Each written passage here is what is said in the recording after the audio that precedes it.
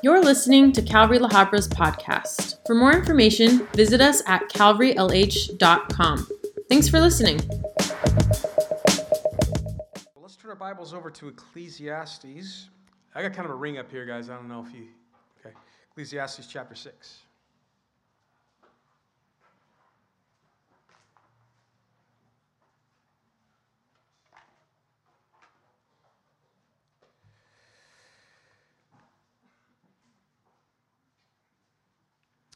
Solomon, we're about halfway through Ecclesiastes, so a little recap. Solomon, who in chapter 1 in our intro we said was most likely the author of Ecclesiastes, and as a king, as a man that God had blessed with incredible wisdom and with incredible wealth. And really, if you just did a speed read through the book of Ecclesiastes, you'd be like, wow, Solomon here is just really trying to find the meaning of life. How many of you think about just, I'd like to be fulfilled? Okay, yeah, most of you. Some of you are like, fulfillment's just overrated. How many of you here, we're going to wake up and be with me tonight. How many of you are like, I really want to be fulfilled? Yeah, I think that's the human experience. Something about that. Now, what fulfills us and what we reach for to fulfill us? Well, we live in a vast world with a vast number of things that could bring meaning and fulfillment to our life. But what Solomon does, it's kind of like an experiment. He looks at different parts of life.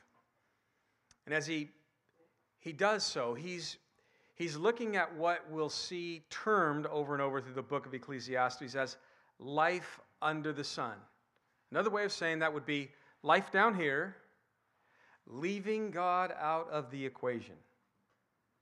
And he just looks at life, all of what is created before us, all that we are allowed to enjoy, and he just examines that. This man with great wisdom, this man who walked on the earth next to Jesus Christ, the wisest, the wealthiest. He had within his means the ability to look at the best that the world could afford any human being, with all of the wisdom, with all of the power, with all of the wealth. This guy would amass a lot of stuff, and he would build amazing things. And as he would look at all of this that was basically afforded to him, he would keep coming to this one conclusion. Man, it's just vanity. It's vanity. Have you ever came to that conclusion, by the way, from just trying to be fulfilled in something from this world and just God's not in that equation? That's Solomon.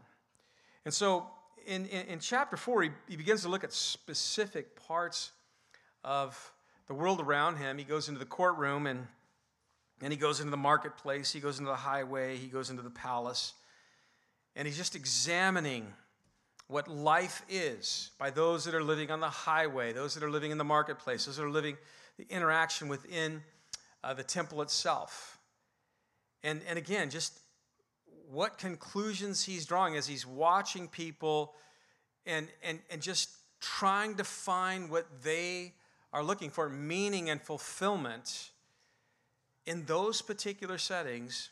But as he watches them, he's like, in those settings and from those settings, even in the temple, because their hearts weren't right, their focus was wrong. He was like, man, it's just meaningless. It's absolutely, not fulfilling, because they were careless in their worship, careless in their praying, careless in their commitments to God. And then we noted that a few times throughout this experiment on life, Solomon will bring God into the equation. He did that in chapter 5, verse 7, where he began to talk about fearing God and how important that is. And we talked about this on Sunday, and will a little bit more on our coming Sunday, as we talked about the fear of the Lord is is in awe. It's a reverence for who he is and what he has done and what he said. And it is to revere all of that, who he is, what he's done, and what he said, but also to obey what he has said, to obey his word. Then in the latter part of chapter 5, Solomon, he moved from looking at the vanity that is, the conclusion of just its vanity when he looks at these external things, and he begins to look at external religion and all of that, but then he kind of circles around again and he begins to talk about vanity that he has seen by those that, like him, amass great wealth and even honor. And that's really the thought that he carries over into chapter 6. So he says in verse 1 of chapter 6, there is an evil which I have seen under the sun, and it is common among men, a man to whom God has given riches and wealth and honor, so that he lacks nothing for himself of all he desires, yet God does not give him power to eat of it, but to a foreigner he consumes it.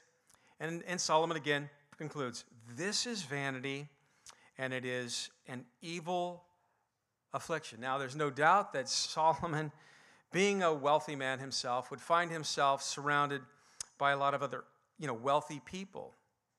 He sees that they are not lacking. He sees that they have it all that they would desire, much like him. He sees their wealth and he sees their honor, or just a good reputation that many of them have that's associated with that. And he realizes that no one can really acquire these things unless God permits them to do so.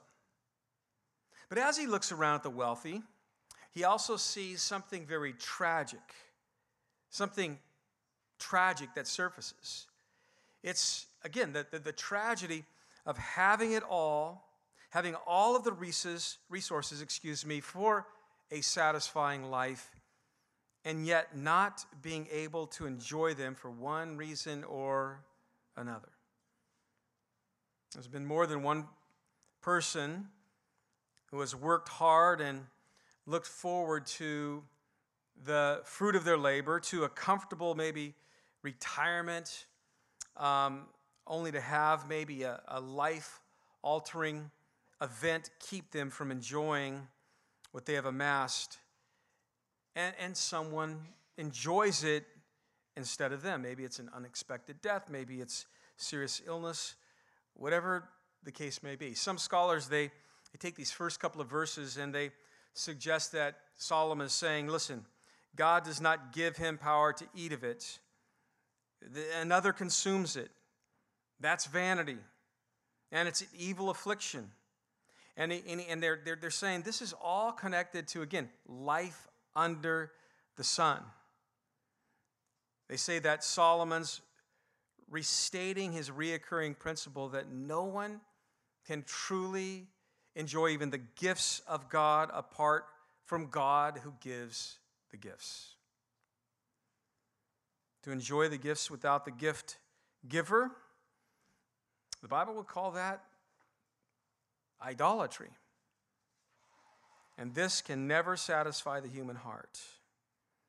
Enjoyment without God is merely entertainment that does not satisfy. But enjoyment with God is enrichment. It brings true fulfillment. It brings true satisfaction. Today there are many who have all that they need. I would say that most of us here in this room would be in that category. We have all that we need to enjoy life. We have all that we would need to be fulfilled in life, especially as we would compare our life to the rest of the world. Amen? Southern California Americans? Yes. But oftentimes we might not, or we might have everything that the world would look at and say, man, that should be fulfilling them. What we have living out here in America, the average world would look at us and say, that should fulfill you. That's something that should help you enjoy life. But we see a lot of people today that have everything that most of the world would say would cause a person to enjoy life, but many of those people are in fact not enjoying life. And maybe it's because of trouble in their life, trouble in their marriage, or because how many of you guys know that trouble in your marriage could keep you from enjoying life, no matter how much stuff you have, right? Leave that alone. Maybe it's trouble in the family. I have been able to sit down, pray with, and minister to many families who have a nice home, have nice jobs, have everything that you would look at from a surface and say, man, they should be enjoying life. But they are not enjoying life because of just trouble in their family. And for others, they might have it all, but not be enjoying life because their relationship with God is not what it should be. Maybe they're not enjoying life because of that. Good advice for all of us. Just some practical things. I was kind of pinning things down as I was looking at this. Number one, simply, if you want to be fulfilled in life, make sure that your relationship with God, listen, is what He has designed it to be. I don't know where you're at on your faith journey, but that's a good thing to do with the relationships that you really value and the relationships that you really need, the relationships that are significant and are part of your life. It's important, whether it's with your wife, your kids, whatever, to sometimes sit down and to take inventory and just to really, to make sure that relationship is what it's designed to be. And begin with God. Look at your relationship with God as a believer. I don't want to get into all of what that should be, but begin with the fact that maybe you're here listening online and maybe you're not a child of God. Maybe you haven't given your life to God. I would say that is a very wise thing to do, and I think we have a room of people that would agree with that. Amen. Just, give your life to Jesus Christ. And His desire and His design is something that, He wants to do in a heart that will humble themselves to Him and receive Him and receive what He came to offer mankind on that cross. But that's the beginning point. That's where the relationship begins. He also desires that relationship would grow and that it would become what He has designed children of God to be in the family of God. He doesn't force any of this on any of us. And that's where lordship begins. He definitely, in our relationship, wants to be our Savior. That's huge. And He obviously saved us with the purpose in mind, that He would become our Lord. And sometimes I just have to, look at my life, look at my relationship with the Lord and kind of go, is lordship present in these areas of my life? So I would just say, I know it sounds a little maybe oversimplistic, but make sure our relationship with God is what He's designed it to be. And if you're married, I'd really think long and hard about what God has designed marriage to be, and I wouldn't settle for anything less. Whatever your role is as a husband or a wife, I would just dig into that, and I would say, I am going to be the best that on the planet. I would say if you have children, grandchildren, as I'm about to have, I would make sure as a parent that my children and their relationship is everything that God has designed it to be. I do everything in my power to make sure that my children, grandchildren, if you're here and you have great-grandchildren, hats off to you, God bless you. But I'd make sure that'd be a passion of my life. I know that would be part of God's plan for my life, the relationship between my children and my grandchildren in God. And then I would say this, build some friendships with people and families that are committed to those same things. Then, because we're talking about how do I find meaning and fulfillment in life? It's just some practical stuff. Then I would take inventory on what God has entrusted to me, and I would thank him. And you might even want to, I don't know, get in the garage. But just really think through what God has entrusted to you and thank him. And when you get to that point, I would say then next, ask him how he would desire you to use those resources and enjoy what he has entrusted to you in the now. A lot of people aren't enjoying life, and they're not enjoying the resources that God has entrusted into their life because they see those resources as theirs. And rather than being a good steward of something, those resources begin to own them and dictate what life will be to them.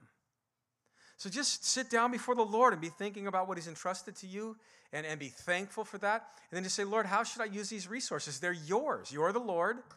I'm to be a good steward of what you've entrusted to me. What does your word have to say about, from the money that I have to the possessions that I have? How would you desire for me to use them? This is where you're going to find true meaning and true fulfillment in life as a Christian. The goal is to be satisfied with what he gives us and to use it for his glory. And there's no reason we cannot do this and start enjoying life now. The life that will be most enjoyed will be the life that is lived out in the center of God's will for his glory. The life that is most secure is the life that is lived out in the center of God's will. A lot of people think more money is more security. Money can never provide a sense of security because money is not secure in this world. It can be as quickly lost as it was quickly gained. Verse 3. If a man begets 100 children, now listen, this is a hypothetical, okay? It's going to set you guys at ease, especially you women. If a man begets 100 children and lives many years, so that the days of his years are many, but his soul is not satisfied with goodness, or indeed has no burial, I say that a stillborn child is better than he. For it comes in vanity and departs in darkness, and its name is covered with darkness.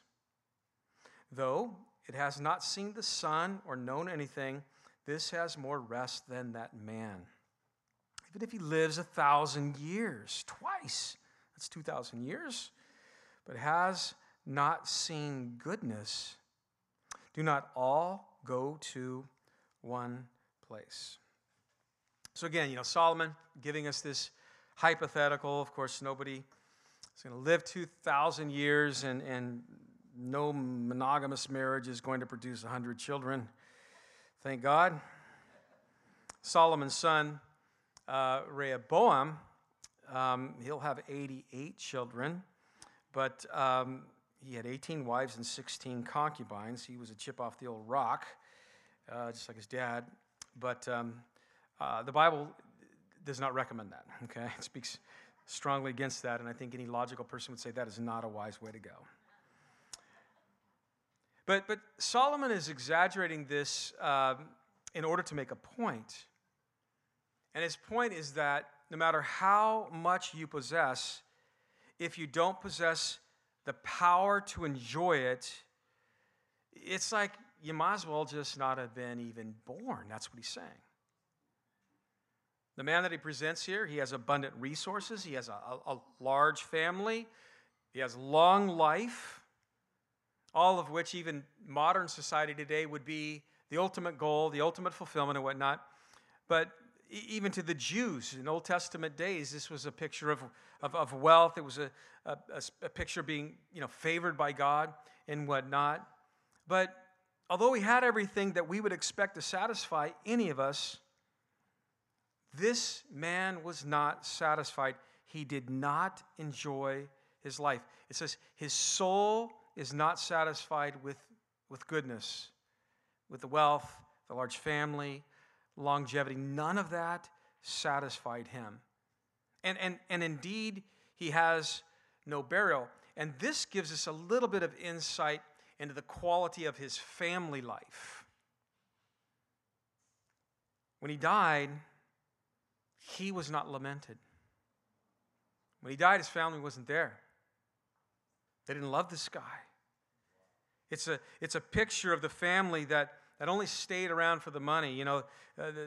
No shows at the funeral, but, front row seat kind of family people when it was time to read the will. If you looked at this guy's bank account, you would say he's rich. But if you looked into his family life, the quality of his family life, you would say, man, this rich man is very poor. Solomon concludes, no matter how much we possess, if you don't possess the power to enjoy it, again, you might as well as not have even been born. I say a stillborn child is better than he, for, again, it comes in vanity and departs in darkness. Now, some would rightfully argue that existence is better than non-existence and difficult life is better than no life at all. Solomon, in a different part in chapter 9, verse 4, he would line up with that as well. He would say, for a living dog is better than a dead lion. But his focus here is really was not whether existence is better than non-existence, but his focus was on whether there is any purpose behind living life under the sun. Living life, trying to find fulfillment in life down here, leaving God out of the equation. Because when we do that, we deprive ourselves of the ability to enjoy life. The ability to enjoy life comes from within. It's a matter of character, who we are in our relationship with God. It's not a matter of circumstances on the outside. It's a matter of bringing, Christ into the equation, as we talked about, inviting him to be our Savior and then recognizing him and following him as our Lord. This is what Paul would write in Philippians chapter 4, verse 11, a familiar verse. I've learned in whatever state that I am in, whatever state I am, to be content. And the Greek word there for content, it's an interesting word, autokaros, and it speaks of the idea of being self-contained. It's to be adequate. It's like I'm self-contained and I need nothing from the outside. Paul carried within all of the resources that he needed to say, look, I'm content. That's why I would say in the following verses, in verse 13, I can do all things through Christ who strengthens me. Another good verse, Hebrews 13, 5 through 6, where the writer of Hebrews says, let your conduct be without covetousness. Be content with such things as you have, for he himself has said, I will never leave you nor forsake you. So we may boldly say, the Lord is my helper. I will not fear. So what can man do to me? So as believers, we're not to be covetous. And the idea behind that in the Greek, again, is a love for money, but it can also be applied to love for the things that money could buy. It's the desire for more, whether we need it or not. It's covetousness is when the accumulation of money or material things becomes the master passion of our life. It's got to have more. So the writer of Hebrews is like, look at, as Christians, our conduct needs to be without that. Keep your lives free from the love of money, or free from loving, the things that money can buy. And that's a challenge to this world that we live in, even to our own makeup. You see, the world points to the advantages of wealth. But the Bible, it points to the disadvantages of wealth. It is difficult to have it, and and not trust in it. That's what the Bible really shows. Jesus said in Mark 4:19, the deceitfulness of riches or wealth and the desire for other things, they come in and they choke out the word of God. So the writer of Hebrews, be content, again, with such things as you have. And again, it's on the inside. It cannot come from material things, for they can never satisfy the heart. Only God can satisfy the heart. Our contentment, listen, Christian, our contentment and our sufficiency derives from God. Be content with such things as you have, for he himself said, I will never leave you nor forsake you. So we may boldly say, the Lord is my helper. I will not fear. What can man do to me? This is valuable. This is real value here. 2 Corinthians 3:5. Not that we are sufficient of ourselves to think of anything as being from ourselves, but our sufficiency is from God. Our contentment as Christians is not based on self-sufficiency, what I supply. It's not based on worldly sufficiency, what the world supplies. Our contentment is based on the sufficiency that God provides alone. A couple years back, we read Paul Tripp's book on just living in awe of God, and I have a quote here on that. It says, the more you lose sight of the centrality of God's awesome presence and grandeur, the more you will focus on yourself. And the more you focus on yourself, the more you will focus on your wants and your needs and your dreams and your desires and your hopes and your goals, expectations and feelings. And the more you focus on these things, the more you will define the love of God by his willingness to deliver them. And as God continues to deliver what he's promised, but does not give you what you want, you'll begin to doubt his goodness and his love. And when you do that, you cease from trusting him and going to him for help. Great insight.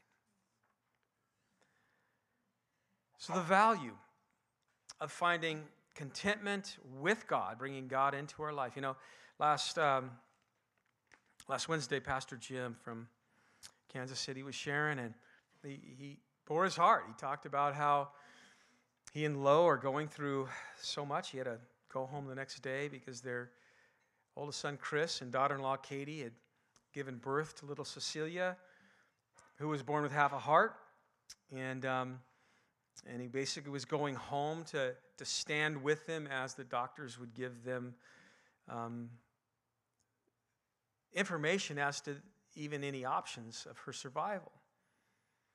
He called me a day later and he says, you know, it's not looking good. They're doing one more test, and if this test doesn't come back with a little bit of hope, then there is no hope for Cecilia. She'll be in the presence of the Lord within a day or two. And we talked and we wept as just men. Talked about this.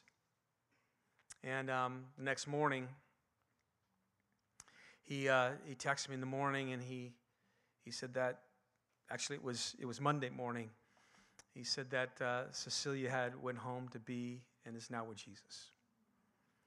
And so I called him on Monday, and he wept. He hurt. And he said, you know, it's natural for us to want our children and our grandchildren to outlive us. It's natural for us to want to see them playing in the backyard and to grow up and to have a normal life. He goes, it's natural. And he says, when you see something like this, it challenges everything, you know, you believe in. And what you believe in is either minimized by it, or what you believe in, or it either overshadows it and it holds you. And him and I just we wept on the phone, and we thanked God that he was so real to us, that he could hold you even in these circumstances. That's true. You can have the wealth of this world. Because all of what we experience in this world, we are experiencing a cursed, fallen world that is subject to illness and death and decay and the second law of thermodynamics. I don't mean to put it all in such a bummer category, but talk to Adam and Eve about it when we get to the other side. It's just the world we live in. And to think that you're going to have a hall pass on grief and sorrow and somehow find fulfillment in things that were never designed to fulfill your soul is a lie from the pit of hell. It's just a lie. They call it the American dream. It's the biggest nightmare you could ever buy into. And that's the point that he's making. He's just this wise guy he's beginning to look around again. He's like, look, it's just not adding up. Not in my life, not in the life of the wealthy people around me. It's just not what the world says it is.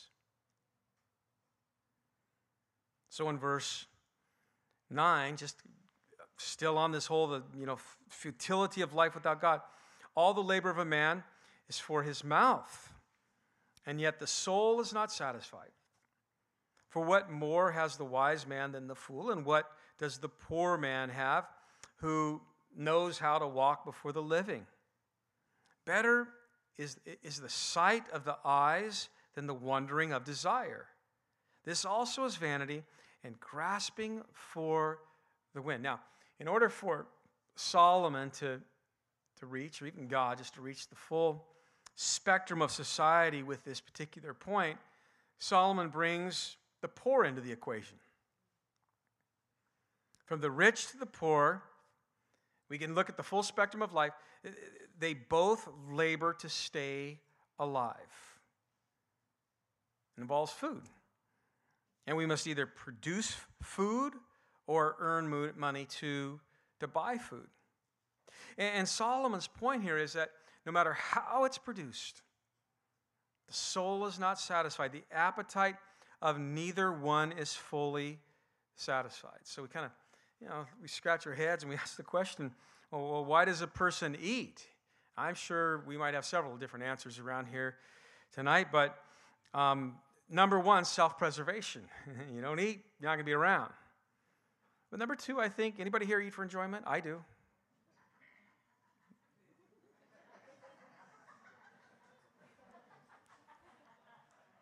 Is there anybody here that does not eat for enjoyment? All right, we got one. Pray for me. I'll be in that category someday. I eat for the enjoyment of food. I enjoy food, and I love when I put food out in front of people, I love what it does to people. I eat for that enjoyment as well. Sometimes I like to just make something and just stick it in front of someone, just watch them.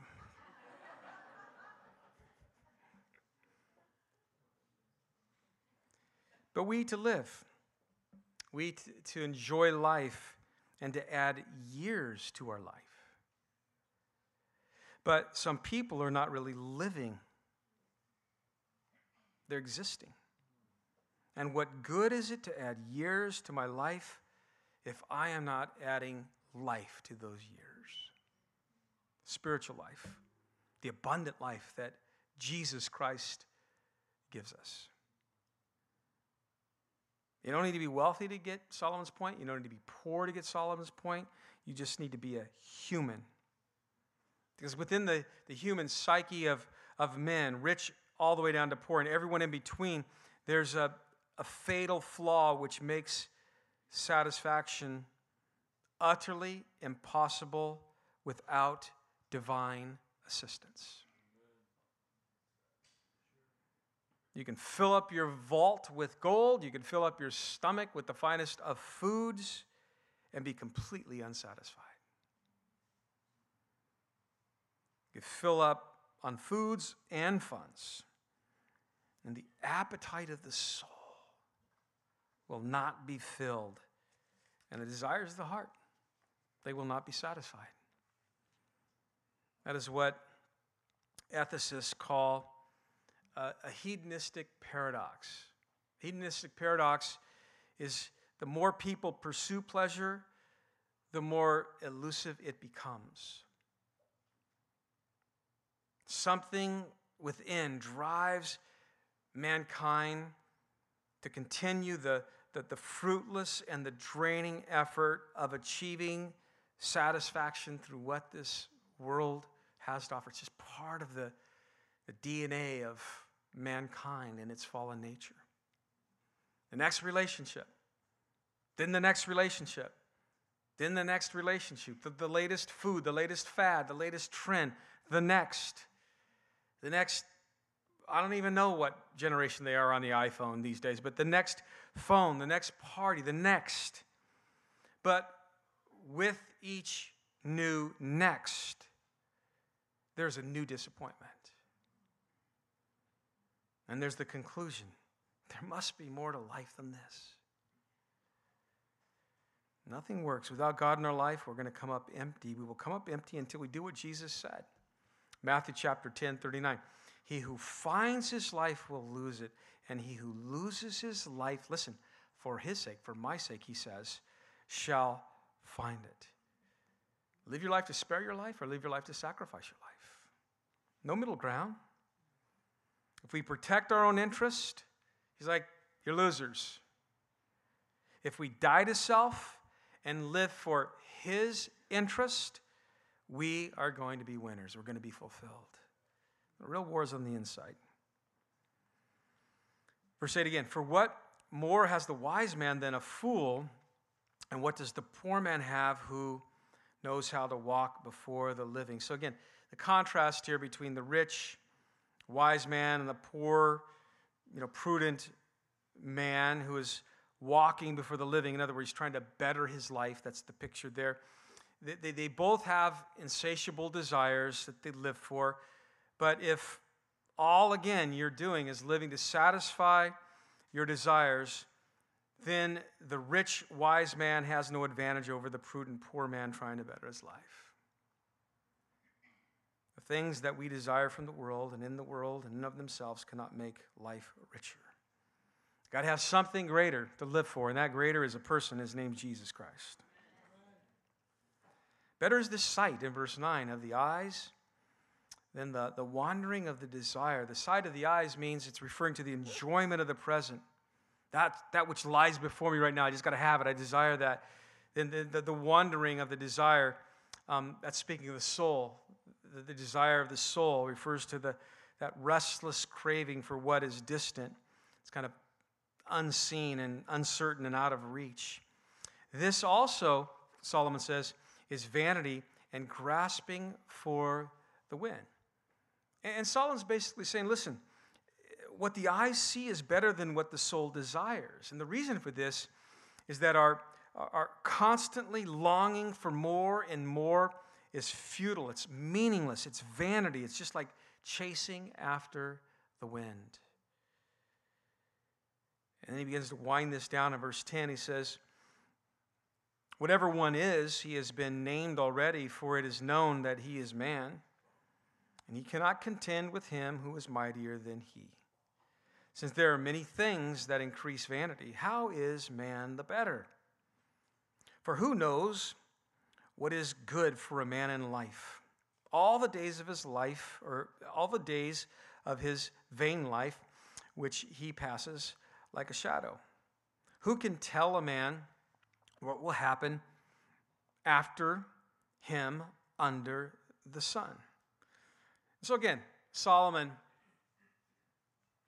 looking at life under the sun, everything this world has to afford, without God in the equation, he winds this chapter down really just by asking some questions with really, well, he's not giving any answer.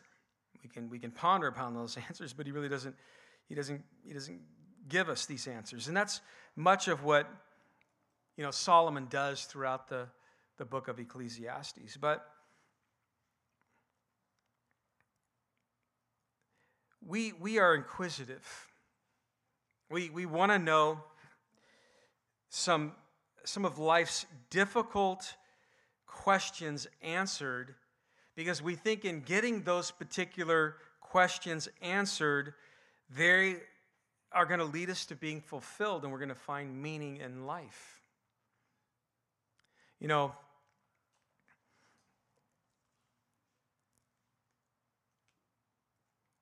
As Christians, how many of you have come to understand we live upon the promises of God?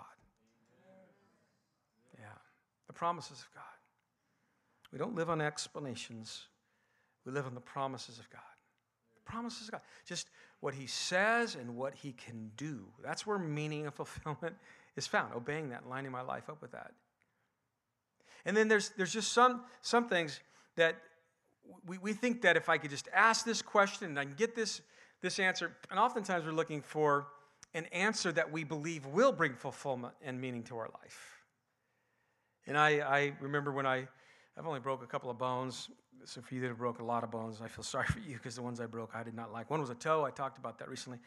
But I remember, I was getting ready to go to Japan. I broke that toe, and I just wanted to know before I went to Japan, is it broke? There's just something about getting on the plane and all that and everything. I need to know, is it broke? Is it not broke? What's the deal? Is it broke?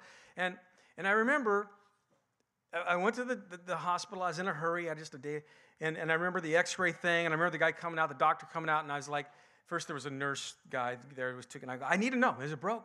He goes, no, I'm not the guy to tell you that. I got to bring the doctor in. And the doctor comes in, I need to know, is it broke? And the doctor just looks at me and goes, yeah, it's broken 2 places. Do you know when he said that, I got the answer, my toe still hurt. It hurts right now when I talk about it. It hurts when it gets cold outside.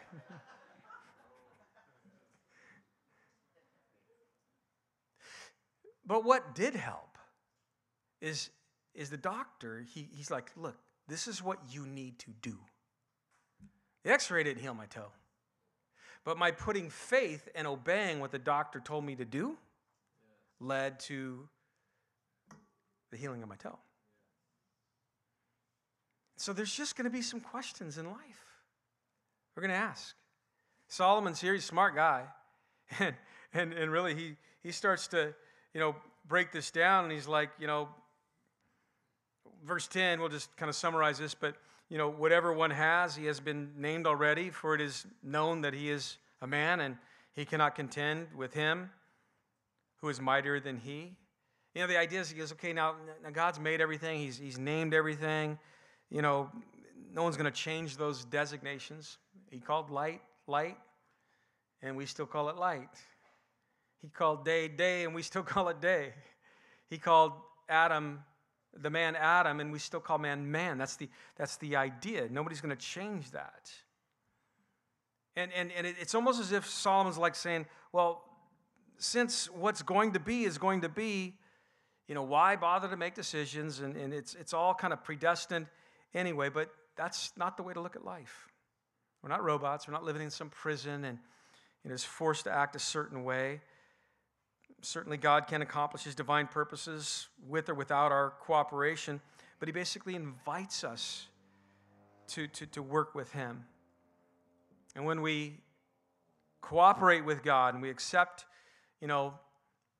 all that he has spoken to existence, I can say the Son is what God called the Son to be, and I believe it's just that. It's not something to be worshipped. It's just a created star in our sky that does some amazing things, gives us good tan and whatnot, and that allows life to be lived out on the earth. When I line up my life, I might have all kinds of questions about different societies and different cultures and what they have deemed marriage to be. I might have questions about that. The times we've been in Africa and these guys are getting saved and we're like, yeah, great, this is great. God's going to do some amazing things in your marriage. And they're like, well, which wife do I keep? I'm like, oh, man.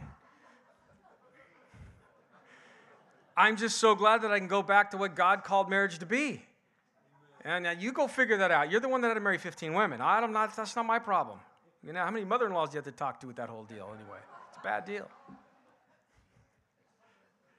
But as it relates to my identity, who I am as a man, I'm not confused about that. I go back to what the Bible says, and I rest in what God called man to be. As I see what God had called a woman to be, I rest in that. Today, society is completely confused and radically unfulfilled because they're questioning these things that God put into existence. You're going to be completely, radically unfulfilled if you begin to worship the Son as deity, because it is not deity. It was created by deity. And this is where he's going.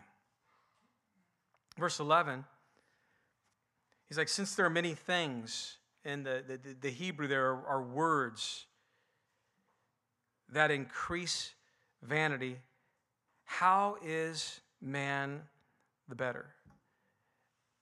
And so what do we accomplish with all these words? Just talking about all of this, solve all of our problems and bring fulfillment and whatnot. Not really. Not until we line our words up with the Word of God. Then verse 12, who knows what is good for a man in life, all the days of his vain life, which he passes like a shadow. And then the kind of simple questions, really, when you think about it. He's saying, who knows what is good for us? Anybody got an answer to that? God. Now we can believe that and not live that. I can believe that and not bring God into the next decision in my life. A wise person will seek God and search that out. God, what is good for my life? And then who can tell a man what will happen after him under the sun? Does anybody know what's coming next after this whole death thing? In heaven and down here on earth? Come on. God does. God's listening. Does God know what's happening? Now. Yeah. Right, Deb? Yeah. He knows exactly what's happening with those that have graduated and have ceased their time on this earth and are continuing that in eternal realm. He knows exactly what's happening. He's not catching God by surprise. We turn to him as it relates to our future. Not an astrologer or some fortune teller. Nobody knows the future except God. It's futile to speculate. You'll be empty. If you're one of these people that are like, I need to know what's going on in the future, and you're looking to something other than God's word, you are going to be unfulfilled and confused and empty. And this is the theme of Ecclesiastes. Try and live life with God out of the equation. Meaningless, unfulfillment, empty. Bring God into the equation. It's meaningful. It's fulfilling. And it's anything but empty. Amen? So, Father, thank you again for our time. We can just settle in yet another Wednesday night in an amazing property that you've called your own. Thank you for these who come out and say they need more, like myself, like Laura. Hungry hearts.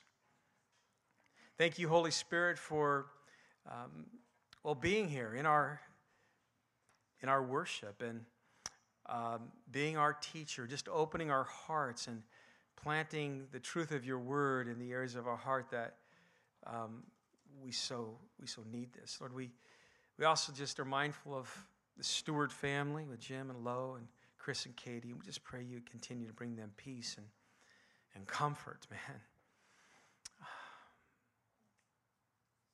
Tomorrow morning, as June and Annie will take little baby Meg, 6-month-old baby Meg, into the hospital for open heart surgery, we pray for them.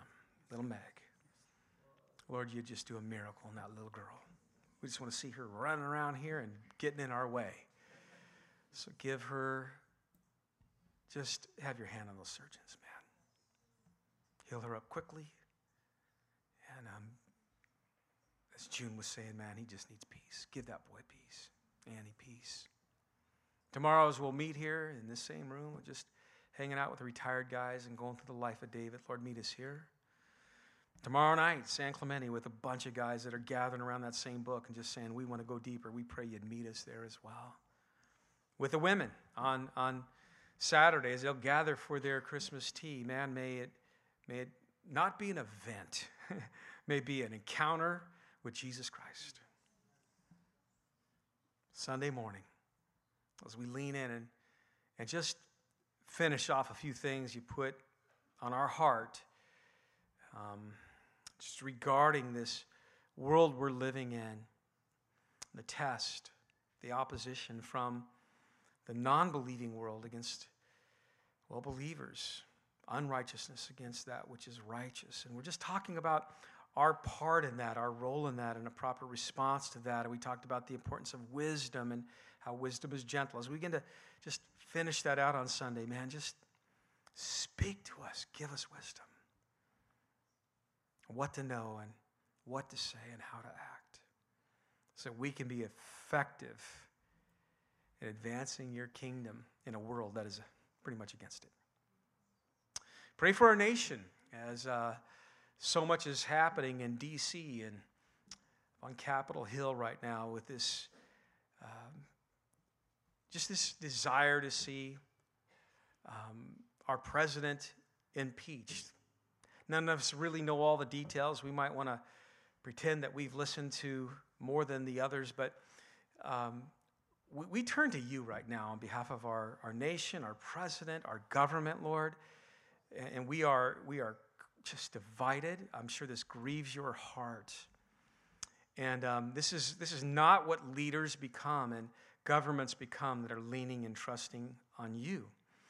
And so we just pray that, we pray for our nation. We pray for this whole thing, that somehow you would be brought into the equation, that you would grab a hold of the hearts of men. And we do pray for our president, his family, and Lord, just that you would have your hand on him and just on that office, and how important that office is, not just to our nation, but to this world. And we just turn to you as just a bunch of your kids right now and say, Lord, help America.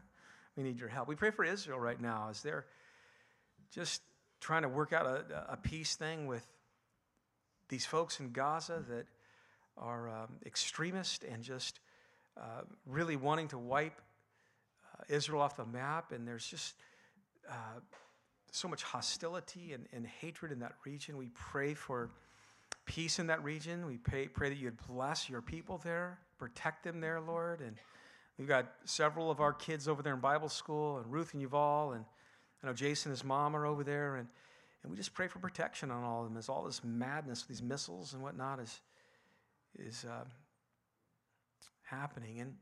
And Lord, as we are living in troublesome times, may we have a calm heart.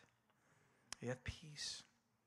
May we be able to walk our children through just the reality of this world and be able to help them identify it as to its source, the problems and the fall and sin, and be clear with the word and the hope that we have as being children of God, and to be placed on a path where you are our protection, where you are our shield, where you are our buckler, you are the one that goes before us. And if God, you are before us, who can be against us?